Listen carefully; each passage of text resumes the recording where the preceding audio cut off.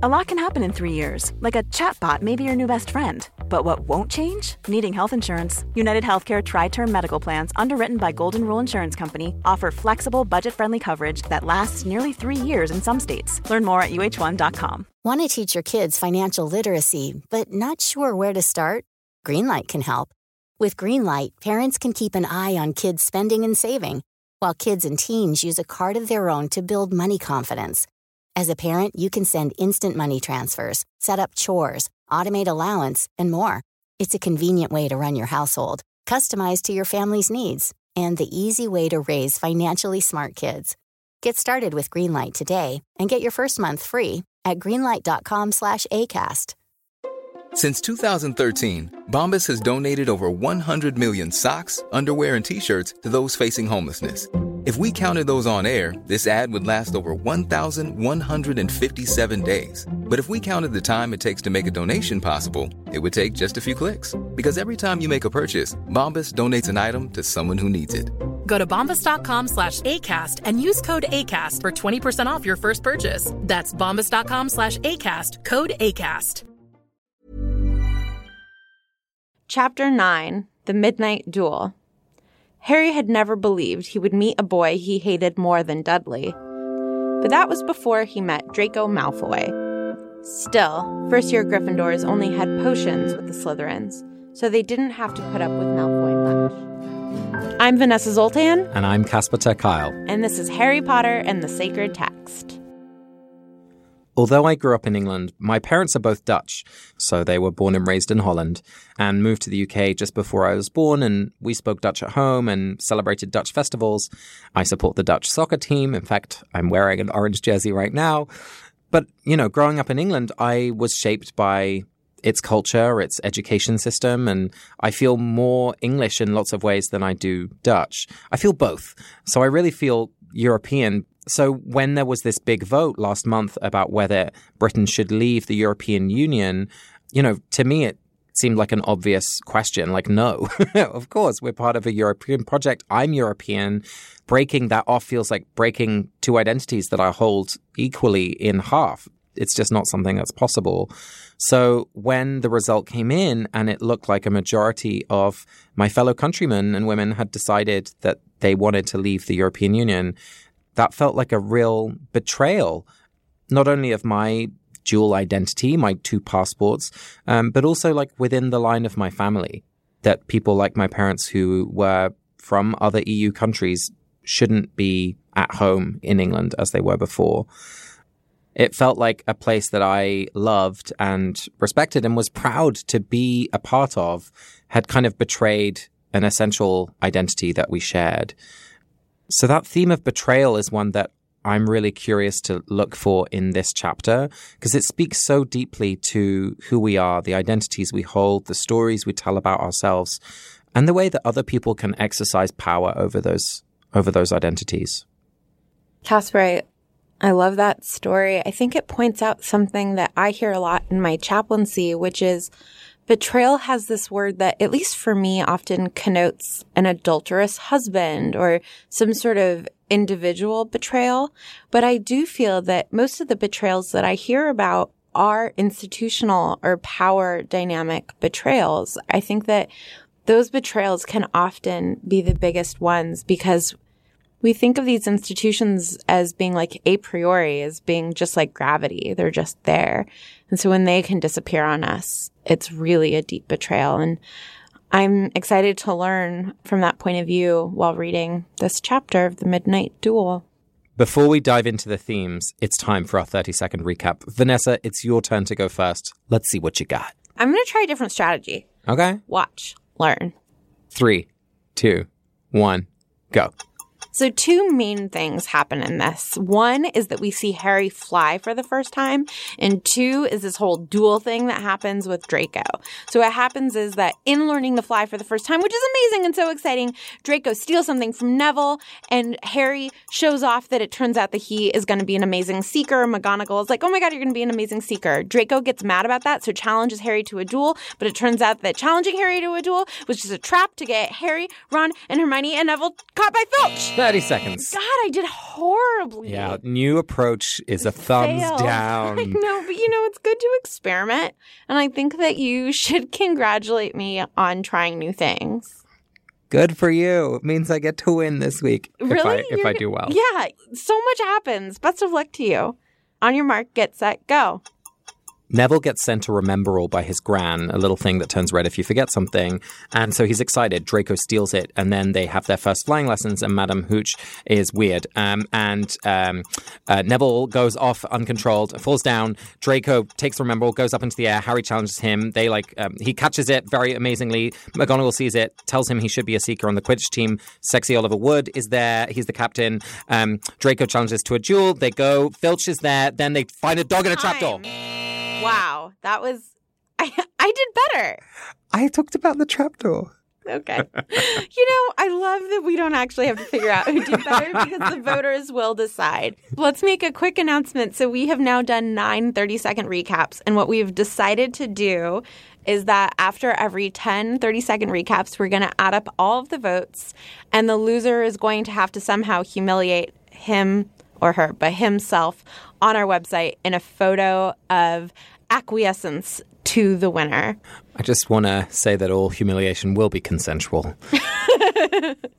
So next week will be the last one of those, and then in episode 11, we will announce. Casper, I really love the way that you framed this conversation about betrayal. And Draco is where I see it. And he does it twice. So first he does it when he steals Neville's remembrall. And Harry chases him around on the broomsticks. And it turns out that Harry's a great flyer. And as soon as it looks as though Harry is going to beat Draco at his own game, Draco completely betrays the rules of this little challenge that he had set up and just drops the remembrall, literally just drops the rules of the game on Harry. And then again, Draco challenges Harry to a duel. Harry doesn't even know what a duel is. This is all Draco's this is a great wizarding tradition. And then just doesn't show up for the duel and instead, sicks Filch on Harry. And because of your story, Casper, I'm seeing this differently than I did just a few moments ago, which is that, yes, it's infuriating because this is the power of bullies. It's just to change the rules on a dime.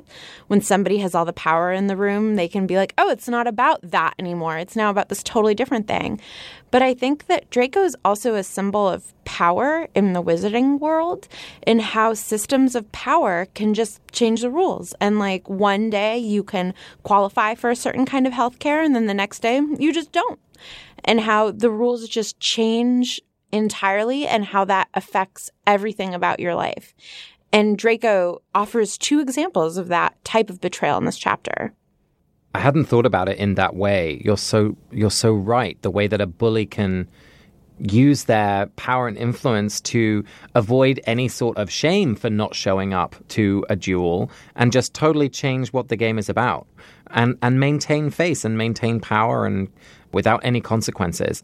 It's so frustrating, if you're not the bully, you're just completely powerless and the bully is able to do whatever they want. If Harry hadn't shown up for that duel, it would have been a totally different story, right? He's afraid, he's weak, whatever. Yeah, it's a lose-lose. And so I'm just trying to think, how do you usurp the power of a bully? How do you prevent a bully from betraying you? And I think what it is, and this gets to your story, is that power dynamics, when there is a huge power dynamic, that in and of itself is a betrayal. And so betrayals are just going to keep being enacted. There's no way to avoid a betrayal when one person or one institution has all of the power and the other doesn't. This is why I love Ron, because when they're preparing for that duel, Harry's like, I don't even know how to use this wand, let alone send a curse. What do I do if I can't do any magic? And Ron just says, just go and punch him on the nose. Because that is, in my experience, that is how you beat the bully. You take away their power over you by just hitting them in the nose. No, can we draw this out for a second? I think that that's exactly right. It's saying, I'm not going to play by your rules, and yeah, you hit them. You do something unexpected. The image that comes to mind to me is of the bodies going slack of the protesters who sat at the lunch tables, at the lunch counters during the height of the civil rights movement. The bully muscle that was being flexed was a literal one of batons of police officers. And by saying, like, here, we will slacken our bodies, go ahead, it doesn't matter, right? Like, that is a way of subverting the power. And I love Ron's punch him in the nose, not because it's violent, but because it's a Muggle tactic. Draco puts all of the emphasis on pure blood and wizardry and magic. And Ron is saying, like, hey, if you can't beat him at that game, just use an old Muggle tactic, which is the place where Draco is weak. I love that. Absolutely. I remember we talked about last week how Snape has this promise of being a great teacher and then really lets Harry down. And it really struck me in this chapter that McGonagall is doing exactly the same thing in a different way. You know, Harry and Draco are outside. Madame Hooch is helping Neville to get to the hospital wing. And Harry is incensed and jumps onto his broomstick and heads off into the sky. And McGonagall sees this, you know, she sees him breaking school rules. She sees Draco breaking school rules. But instead of punishing him, she takes him and is like, you are going to be the best seeker for Gryffindor House that we've ever had, and takes him immediately to meet the captain, Oliver Wood, who she takes out of a classroom. Like, her house pride is coming so far ahead of the rules of the school, of the education of these children. It showed me a different side to McGonagall. Absolutely. And I was half expecting her to justify this in a meaningful way of being like, well, it's important for us to have Gryffindor be on top again, for you all to believe that bravery matters and not just ambition. But instead, all she says is, I couldn't look Snape in the face for a month, so we can't lose again. She's completely demonstrating to these children that her own pride is what matters more than their education or more than rules or, yeah, it's a complete betrayal of her role. Another example of betrayal here is something that happens with Hermione. And Hermione is easy to tease, right? And easy to see as out for herself, that like she wants to be the best. But she overhears that Harry and Ron are going to meet Draco for a midnight duel. And she immediately tries to stop them from doing it. And certainly she doesn't seem concerned about them getting into trouble. She mentions that as one of the risks. But what she's really upset about is that it's going to lose points from Gryffindor. And so I think that Hermione is really showing herself as a team player here. She wants Gryffindor to win. That is not about being a team player. She wants Gryffindor to win. It's about herself. She is totally still being, like, no critique, but I still see this as totally Hermione being selfish. She's self-interested that her house wins. She doesn't want other people to break the rules. But if she was entirely self-interested, wouldn't she just let everybody self-destruct around her so she could ascend individually? She wants to be a part of a winning team, but she sees herself as part of a team. That's true. That's true. Because she doesn't have any friends. But I think it's interesting that Hermione still lets herself become friends with Ron and Harry, because I think that she's already seeing that they're going to put themselves and their own pride above what's best for the whole. That gets to the next phase of betrayal to me, which is, how do you get over a betrayal? You know, Hermione, stands up for herself and sort of puffs off and then eventually becomes friends with Harry and Ron anyway. And I'm curious as to what we can learn from watching how Harry, Ron, and Hermione and all of these characters learn from their betrayals and what they do in order to heal after them. Because you can very justifiably become bitter or become dejected or lose faith and lose hope, or you can sort of pick yourself back up. One small place where I think we can learn about overcoming betrayal is Neville. He ends up in the hospital wing after his fall, and at some point Mrs. Pomfrey must send him back to the Gryffindor Tower, but sends him unaccompanied, which, hello, this is still week 1, an 11-year-old child, probably at like midnight. And when Harry, Ron, and Hermione find him, he's sleeping like outside the entrance to the Gryffindor common room because he can't remember the password. And I can just imagine him kind of feeling so betrayed by Mrs. Pomfrey, who just like released him into the night. But he settles in. He's like, oh, well, let's just have a little nap here. I'm sure someone will find me. And they do. So there's something about Neville's willingness to trust again, which I think is actually really touching. I agree.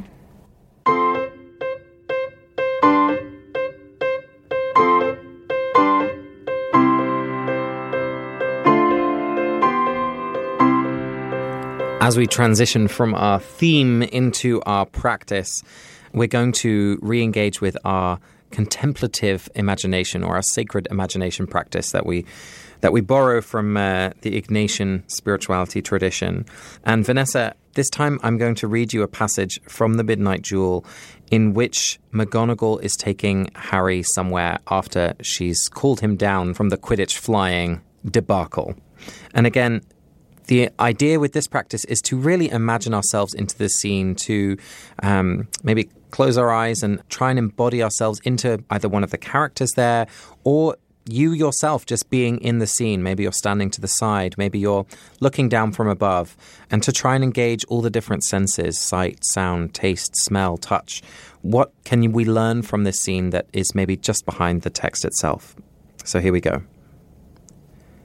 Up the front steps, up the marble staircase inside, and still Professor McGonagall didn't say a word to him. She wrenched open doors and marched along corridors with Harry trotting miserably behind her. Maybe she was taking him to Dumbledore.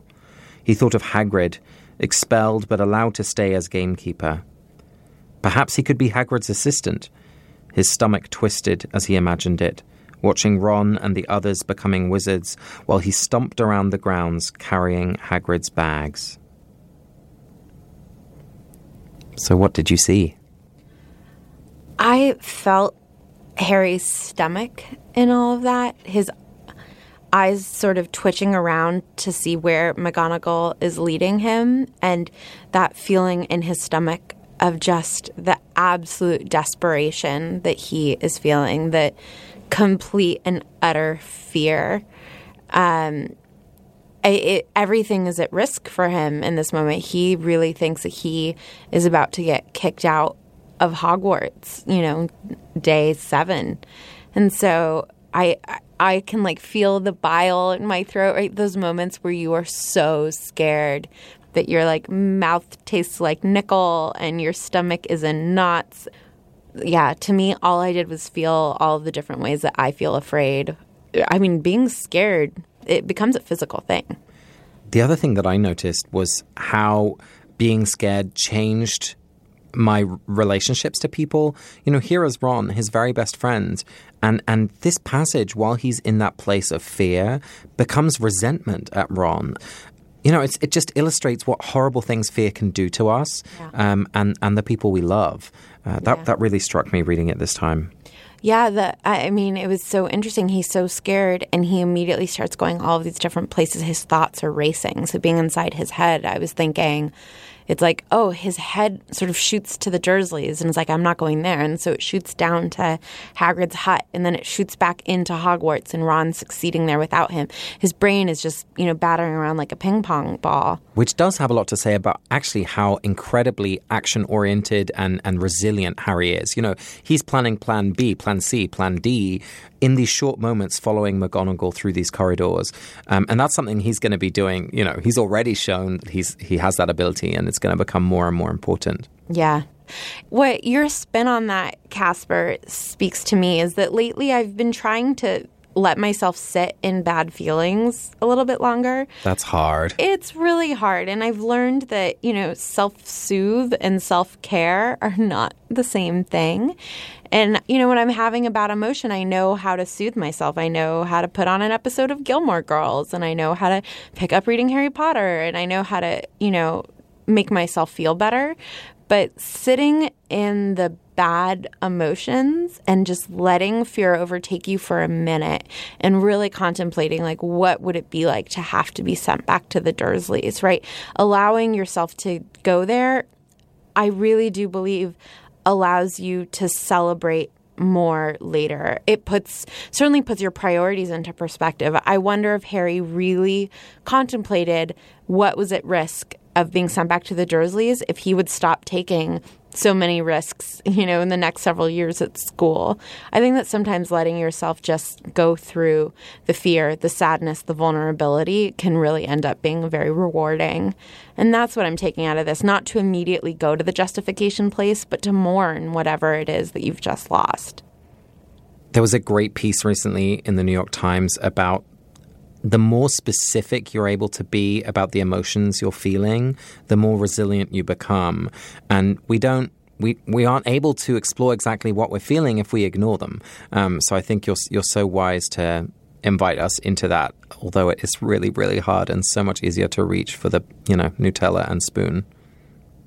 And I also just want to say there's a time for self-soothing. There's a time where like the wound is too raw. You're just pouring salt in it, Just go for that Nutella Just go pot. for the Nutella. You're allowed, right? Like that is one of the stages of dealing with things, as long as you also leave yourself a chance to name those feelings. One size fits all seemed like a good idea for clothes. Nice dress. It's a t-shirt. Until you tried it on. Same goes for your healthcare. That's why United Healthcare offers a variety of flexible, budget-friendly coverage for medical, vision, dental, and more. So whether you're between jobs, coming off a parent's plan, or even missed open enrollment, you can find the plan that fits you best. Find out more about United Healthcare coverage at uh1.com. That's uh1.com. Ready to start talking to your kids about financial literacy? Meet Greenlight, the debit card and money app that teaches kids and teens how to earn, save, spend wisely, and invest with your guardrails in place.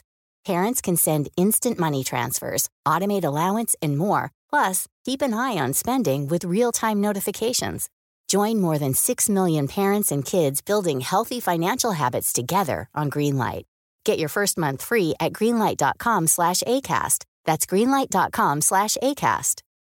Since 2013, Bombas has donated over 100 million socks, underwear, and T-shirts to those facing homelessness. If we counted those on air, this ad would last over 1,157 days. But if we counted the time it takes to make a donation possible, it would take just a few clicks. Because every time you make a purchase, Bombas donates an item to someone who needs it. Go to bombas.com/ACAST and use code ACAST for 20% off your first purchase. That's bombas.com/ACAST, code ACAST. So, Casper, now is the time where we transition to our blessings. Who would you like to bless this week? Parvati Patil twice stands up to Draco. And, there's every reason why she should stay quiet. I'm sure she's a little afraid of him. She's not being backed up by anyone else. But she stands up to him and tells him to stop it, or tells him to give the Remember All back to Neville. And she's just so courageous. I mean, that's why she's in Gryffindor. I think she embodies so much of that Gryffindor spirit in this chapter. And to stand up to a bully is a really scary thing to do, especially if you don't know if someone else is going to stand by your side. So I really want to bless her for being brave and to showing us all what we should do. The fact that it doesn't work, I think, is totally not the point. She speaks what everyone there is feeling. She's the one who stands up and says, give it back, stop it, don't do it, it's not okay. And who knows if that example of courage is actually what enables Harry to then take it from words into actions. So my blessing is for anyone who has the courage to stand up and say, that's not okay, because it's so important. That was really beautiful, Casper. I love that. And I never thought of that. I do wonder if exactly what you're saying, if her moment of courage is what buoys Harry, being able to. And I feel like so often when courageous things are done, there's so many invisible people behind the moment. And I love that you're calling attention to Parvati and what she does here. That's beautiful. My blessing is for the fat lady. She's just called the fat lady, right? And I think that we often do that to women. Women who are not a size that we consider to be acceptable, we write them off as fat women. And, the fat lady doesn't let that label stop her. She guards all of these kids and takes it seriously and still has a lot of sass and, goes and visits other portraits and has a full social life, a full, portrait social life. And she has different relationships with all of the students. And she's also relentless. Like Neville comes back late from the hospital wing and doesn't know the password. And she's like, I don't care that you were in the hospital wing. You don't know the password, which is not something that we see Snape or McGonagall doing. The fat lady really sticks to her job. And I think we can reduce people's bodies to being these two-dimensional portrait things, but the fat lady shows us that there's so much more to her. So I want to bless the fat lady for breaking stereotypes and for being a 3-dimensional character, even though she's literally a 2-dimensional character, and I like puns. The fact that she's gone at midnight to me suggests she's also, on some sort of dating app. I love that.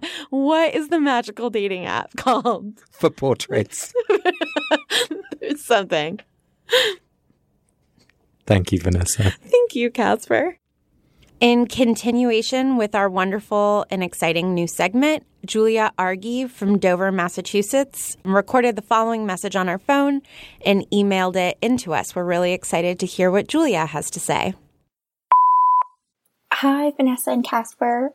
I was wondering what your thoughts were on sorting, specifically aspirational sorting, which is a term I made up. So what I mean is that the sorting hat is supposed to take into account which house you want. So if I decide I want to be generous and inclusive and hardworking just in my life, I would hypothetically get sorted into Hufflepuff, maybe even if I'm not naturally generous and hardworking and inclusive. But there's this undertone in the book that the house you want isn't necessarily the house you'll get, and there are inherent personality traits for the characters that predetermine your house. And since the characters are preteens, essentially children at this point, that seems a little extreme to me.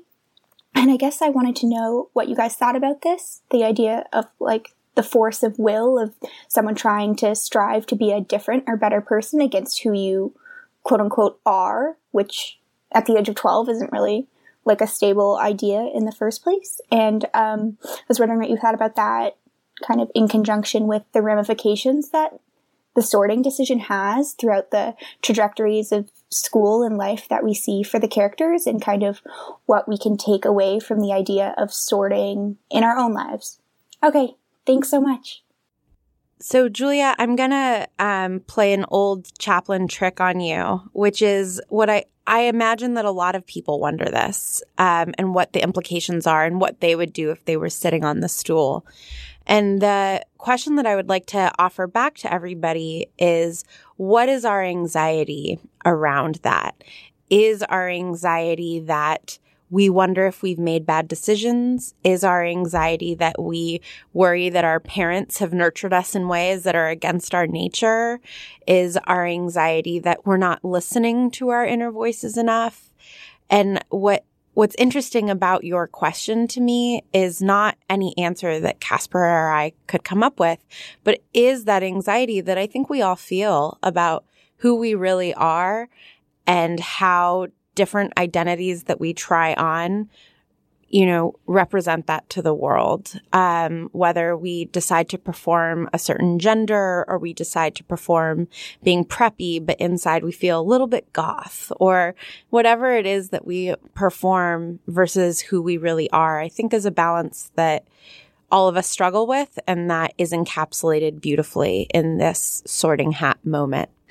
And I also think your question reveals this kind of desire to not be boxed in too much. You have the kind of slither puffs of the world, people who want to claim 2 or more identities. And I think that's something which is so important to do, is to, it's fun to play with these houses and to queer them in a way, and to try and, not let us be too defined by an institutional label that's given to us. So I love that your question reveals that desire to hold more identities than what we're given by society. Thank you so much for that beautiful message, Julia. And we'd like to encourage other people to send in their thoughts as well. Thank you.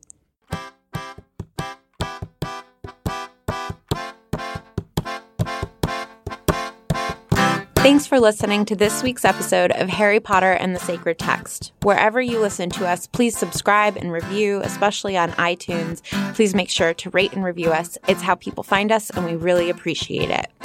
This episode was produced by me, Casper ter Kuile, Ariana Nedelman, and Vanessa Zoltan.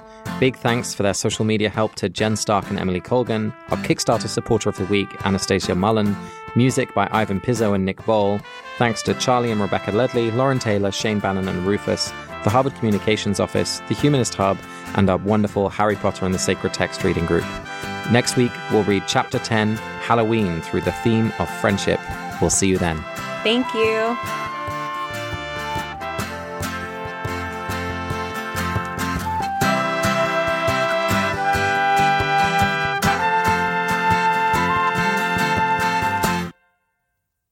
We're really excited to hear what Julia has to say.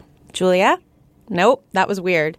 Shut up. But the beginning was great. I sounded like a newscaster at the end. Julia. The weather. I'm going to shoot over to you for the traffic Francine. report.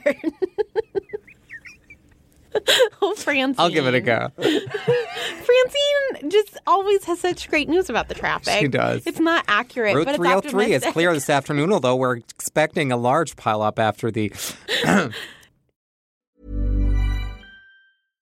Imagine the softest sheets you've ever felt. Now imagine them getting even softer over time. That's what you'll feel with Boll & Branch's organic cotton sheets. In a recent customer survey, 96% replied that Boll & Branch sheets get softer with every wash. Start getting your best night's sleep in these sheets that get softer and softer for years to come. Try their sheets with a 30-night guarantee. Plus, get 15% off your first order at bollandbranch.com. Code BUTTERY. Exclusions apply. See site for details. Hello, this is Danny Pellegrino, host of the Everything Iconic podcast, and I'm here to tell you all about Splash Refresher, because hydration is mandatory, but boring is not. Now, I love my water, but if I don't spice it up, I'm not going to finish what I took out of the fridge. That's why I love my Splash Refresher, which is flavorful, delicious, bright, hydrating, and 0 calories. The wild berry flavor is my fave. No, wait. Is the pineapple mango flavor my fave? You know what?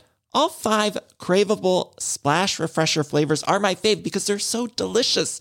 So get hydrated and enjoy it with Splash Refresher. Acast powers the world's best podcasts. Here's a show that we recommend. The Real Housewives is a guilty pleasure for most, but if you're looking to not feel guilty about that pleasure, tune in to Everything Iconic with me, Danny Pellegrino, where I break down all the messy moments and behind-the-scenes antics of Bravo's popular franchise. And on Everything Iconic, I also interview celebrity guests like Kelly Ripa, Keke Palmer, Drew Barrymore, Cameron Diaz, and more about their guilty pleasures, their past work, and so much more. So if you're pop culture obsessed and find yourself watching way too much reality TV like me, tune in to Everything Iconic with Danny Pellegrino, wherever you listen to podcasts. Acast helps creators launch, grow, and monetize their podcasts everywhere. Acast.com.